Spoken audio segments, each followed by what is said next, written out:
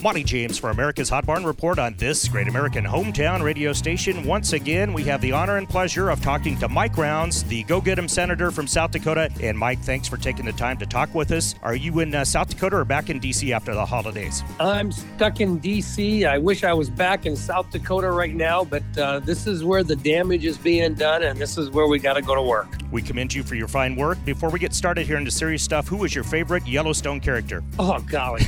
Well, Kevin Costner, for me, I mean, I've just always respected his work, but I think Costner just does a spectacular job. A little bit on the dark side, but you know what? There's some scenic views in there as well for those folks that have observed it. Absolutely. Gotta love Rip too, right?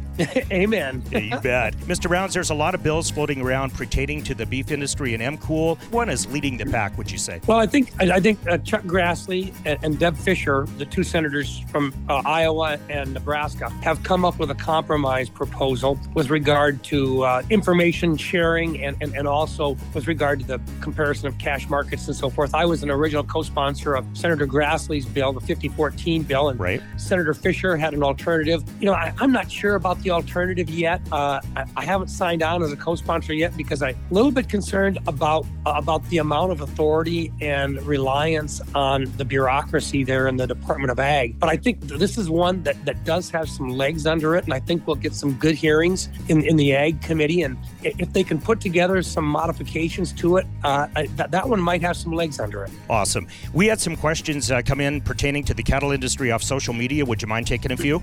Let's fire away and see what we got. Okay. I don't know if I can answer them or not. Oh, I've got complete confidence in you. This comes out of the Sandhills of Nebraska from Karina Jones. She is our Hot Barn reporter. Karina ponders, has there been aggressive enough actions to resolve antitrust issues in the beef supply chain? Not yet. That's got to come out of the Department of Justice.